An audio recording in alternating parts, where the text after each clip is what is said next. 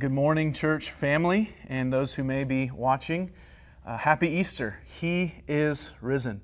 What an encouragement it is to know that we don't worship and serve a dead man, but a risen Savior King who is reigning even today, even in the midst of this crisis. Jesus came to live the life that we could never live because of our sin. He came to die the sinner's death in our place that we deserve to die as just judgment from God, but He didn't stay dead. He rose from the grave, and God's Word tells us in Romans that He was raised for our justification, that we may be made right with Him. And so if you're watching this and you haven't believed that gospel message, let me just encourage you, let me plead with you to believe the gospel, believe the good news of Easter, of our crucified, buried, and risen King, and you will find hope for your life.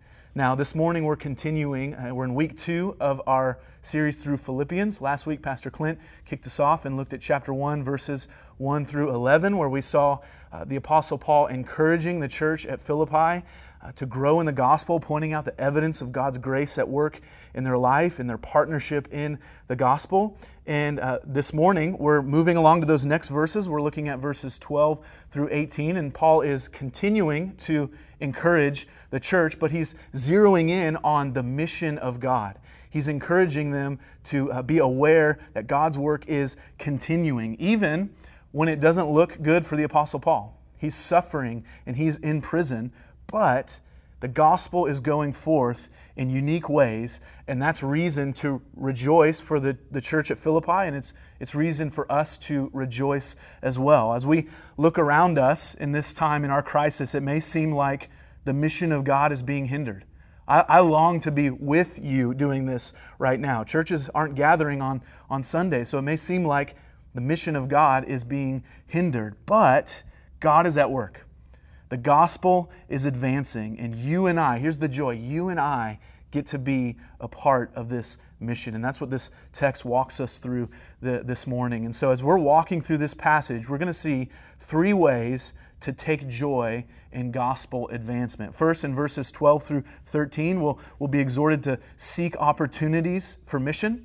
Then in verse 14, we'll be encouraged to cultivate confident boldness in this mission. And then lastly, in verses 15 through 18, we're encouraged to rejoice when Christ is proclaimed. So if you have your Bibles, and you can turn to Philippians chapter 1, and let's read our passage of Scripture for our time together.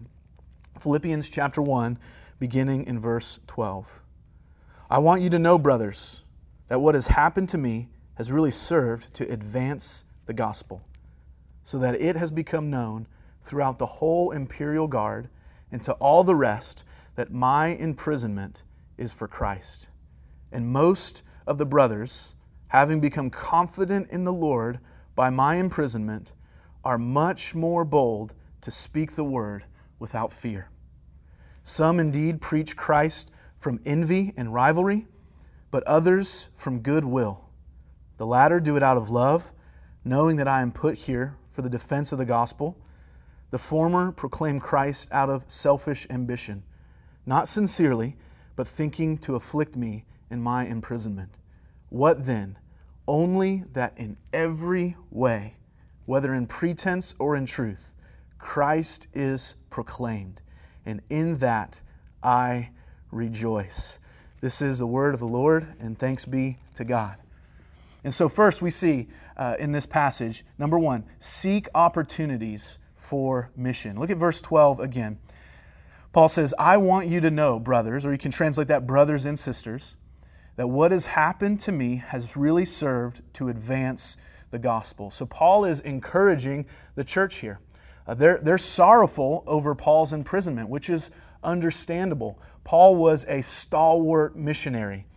He accomplished so much for the mission of God, for God's kingdom, and now he's in prison. And so it could be easy to think, well, man, is the mission of God being stifled because our beloved brother Paul is in prison? But before we answer that question, I want to look at this phrase that Paul says, what has happened to me? Because in the context of Philippians, he's talking about imprisonment. But if we look at Paul's life, by this time, he would have experienced far more suffering than just going to prison. In fact, he gives us a list of this in 2 Corinthians chapter 11, verses 23 through 27, and this helps us understand the impact of Paul's statement here. Listen to what he says in 2 Corinthians 11. He says, "Far more imprisonments, with countless beatings, and often near death. 5 times I received at the hands of the Jews the 40 lashes less than one. 3 times I was beaten with rods. Once I was stoned. 3 times I was shipwrecked. A night and a day I was adrift at sea. On frequent journeys, in danger from rivers, danger from robbers, danger from my own people, danger from Gentiles, danger in the city, danger in the wilderness, danger at sea, danger from false brothers, in toil and hardship, through many a sleepless night, in hunger and thirst, often without food, in cold and exposure." It sounds like a first century country song, right? The sorrows and loss and suffering this guy experienced, but he's not complaining here. And isn't it interesting, as we go back to Philippians, to note that Paul is the one who suffered this much. Paul is the one doing the encouraging. But he had something that each one of us need in the midst of our suffering. The church at Philippi needed it, and we need it. And here's how he could do this. He had an eternal perspective of what God can do in every situation. So he doesn't shake his fists at the heavens wondering, God, why me? Why am I in prison? Why have I had to go through all of this? No, he saw his sufferings as a providential opportunity for the advancement of the gospel. So he's saying, I want you to know, brothers and sisters, that what has happened to me, all of these sufferings, have not slowed the progress of God's mission. In fact, it's going forward in ways it never could have without my suffering. So then he tells us, in verse 13, he tells us exactly how his imprisonment has served for the progress of the gospel. Look at verse 13. He says, "So that it has become known throughout the whole imperial guard and to all the rest that my imprisonment is for Christ." So Paul shares the gospel with those who are guarding him, the imperial guards, those who are the guards in the household of Caesar, because in his mind, his imprisonment is for Christ, which means not only was he imprisoned for preaching the gospel, but in his mind, he was in prison because Christ wanted him there to bring the gospel to those around him.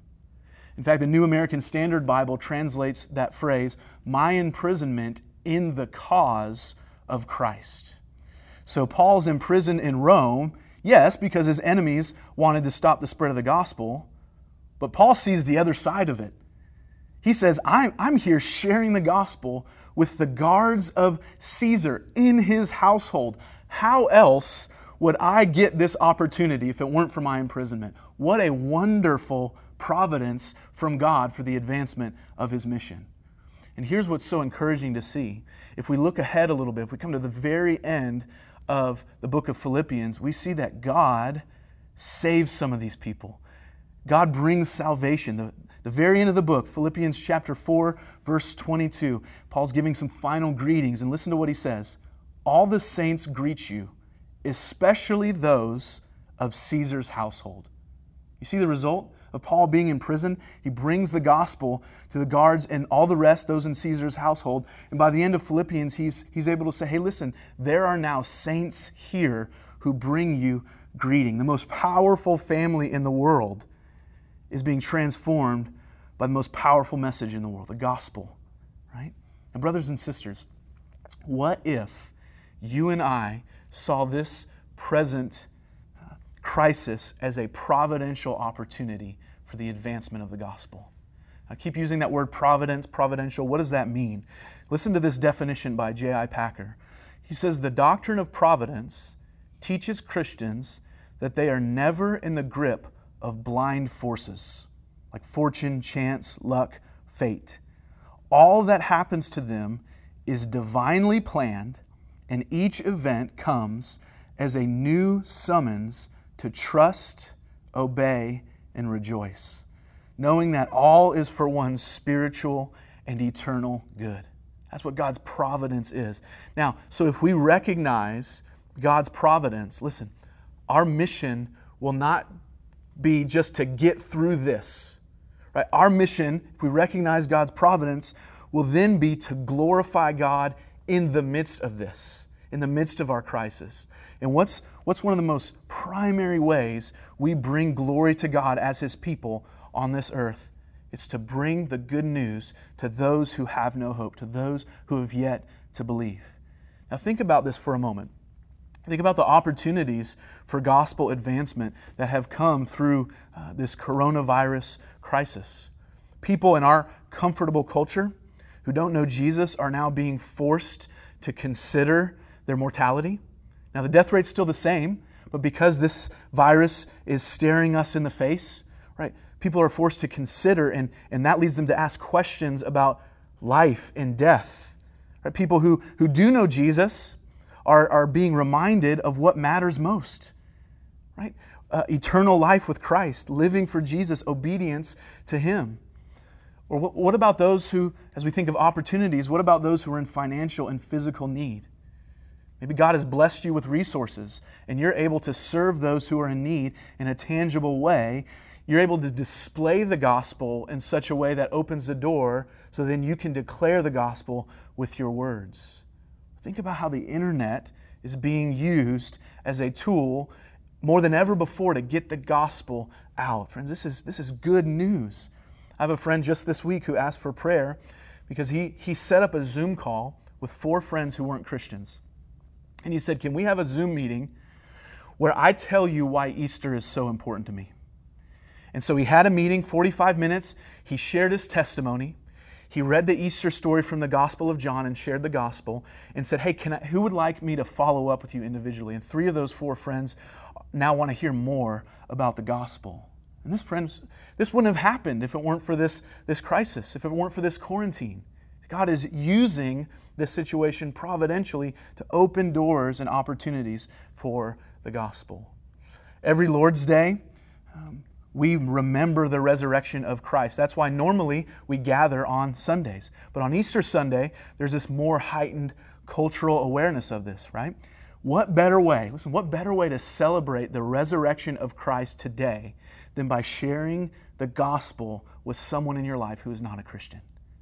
By seeing this as a providential opportunity to get the gospel out. See, this is actually what empowered Paul, the resurrection of Jesus. He didn't fear imperial guards or Roman emperors because Caesar wasn't Paul's king. Jesus, the crucified, buried, and risen and ascended and currently reigning on the throne Lord, that is Paul's king. And Christian, he's your king. He's my king. And He's reigning today. And guess what? Caesar's gone. Rome is gone. Right? No king or emperor or virus will dethrone King Jesus. And for Paul, it empowered him to see even the most difficult situations as opportunities for gospel advancement. So ask yourself, how will you get this message out? How will you take advantage of those opportunities for gospel mission? In order to do that, you're going to need some help. I'm going to need some help. And that leads us to number 2. Number 2 is cultivate confident boldness. Number 1, seek opportunities for mission. Number 2, cultivate confident boldness. Look at verse 14. He says, "And most of the brothers, having become confident in the Lord by my imprisonment, are much more bold to speak the word without fear." So Paul says his imprisonment not only benefits the unbelievers who are now hearing the gospel because of this providence, but also it benefits the believers who watch Paul experience this suffering because now they've become more bold to share the gospel. Now that seems to us counterintuitive, doesn't it? Right? If Paul's experiencing persecution because he's declaring Christ, then him suffering for that, him being imprisoned, wouldn't that keep everybody else quiet? Wouldn't it give them the fear of being arrested? But friends, it never works that way. You look throughout the scriptures, you look throughout church history, in fact, the opposite is true. We do have to make an observation here that the specific context is persecution. It's not a pandemic, but the principle still applies. The suffering church becomes the flourishing church. Right? The stricken Christian becomes the strengthened missionary. Why? Because sufferings in God's providence have a way of stripping away the distractions of our lives and refocusing us on what matters most and connecting us again to Jesus. Right? What matters most is the glory of our King, who was what? A suffering and crucified and now risen King. And so how did this work for those who are watching Paul suffering, these brothers who were emboldened to preach the gospel? Well, I imagine the thought process went something like this. Okay, so Paul has been imprisoned for proclaiming Christ. Shouldn't we be proclaiming Christ? Maybe we've been too stagnant in our evangelism. This brother is willing to give up his freedom for the gospel. Maybe we've been too comfortable in our own endeavors and we've neglected the mission. So for the sake of the Lord and in honor of our brother Paul, let's get back at the mission for God's glory. That's how they were emboldened and given confidence in the Lord. Now, take that mindset and apply that same process, that thought process, to our situation. Right? Our lives have been uprooted by the coronavirus. Maybe we've been too stagnant in our evangelism. Maybe we're realizing that we've been too distracted. Shouldn't we be boldly proclaiming Christ? We've been too comfortable in our own endeavors and we've neglected the mission. Now God in His providence has uprooted our endeavors to bring us back to Him. So let's get to work. Let's boldly and confidently declare the gospel for the glory of Jesus. Now, if you're like me, you struggle with boldness. And if that's you, let me just encourage you with 3 prayers to pray. One of the greatest ways to be emboldened for the sake of the gospel is to cultivate a deep life of prayer. And here are 3 specific prayers that you can pray to grow in boldness. The first is this: Lord, help me to love you and obey your commandments. And those who love God are emboldened to joyfully obey His commandments, including the command to make disciples.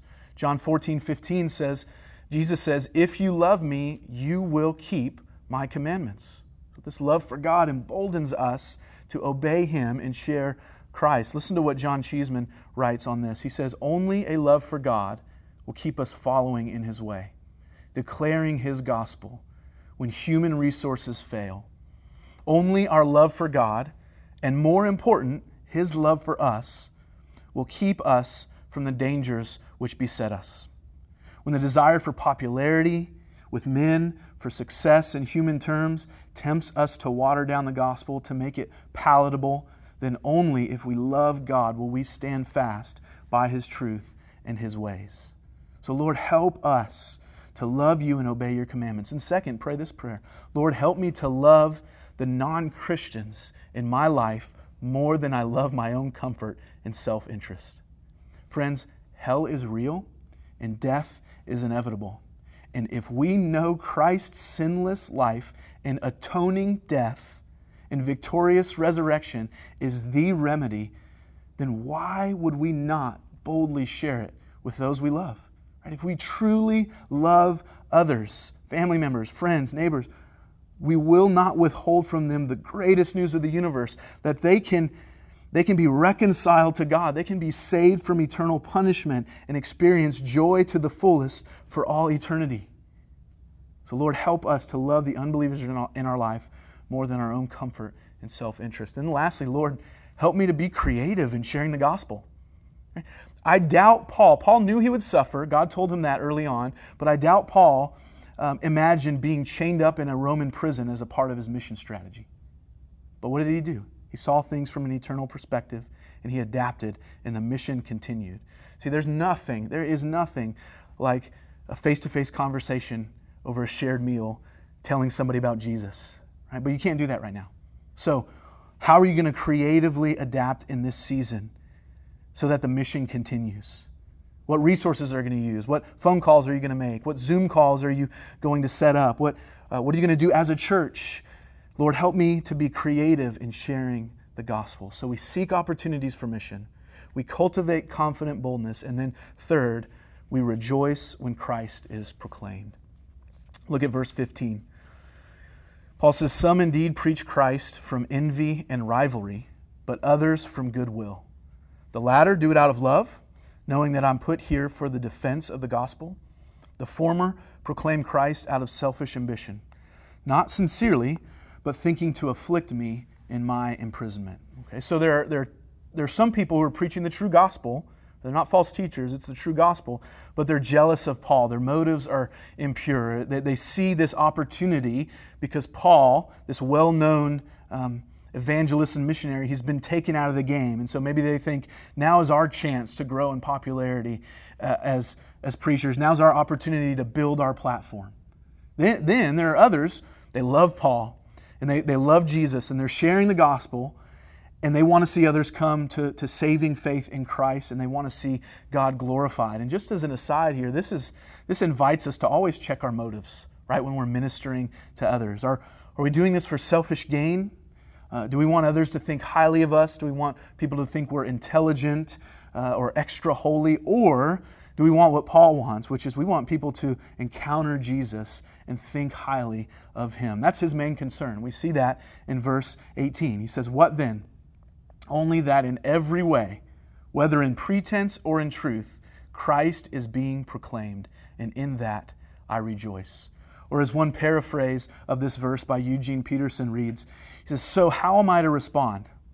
I've decided that I really don't care about their motives, whether mixed, bad, or indifferent. Every time one of them opens his mouth, Christ is proclaimed, so I just cheer them on." You see, Paul is so laser focused on the mission of God to get the gospel out. He doesn't really care that there are people out there trying to hurt him. He sees beyond all of that. He says, at least they're preaching Christ. His own self-interests are eclipsed by the fame of Jesus. And so he's able to rejoice. Now, are you rejoicing that Christ is being proclaimed? Or is the fame of Jesus being eclipsed by your own self-interest?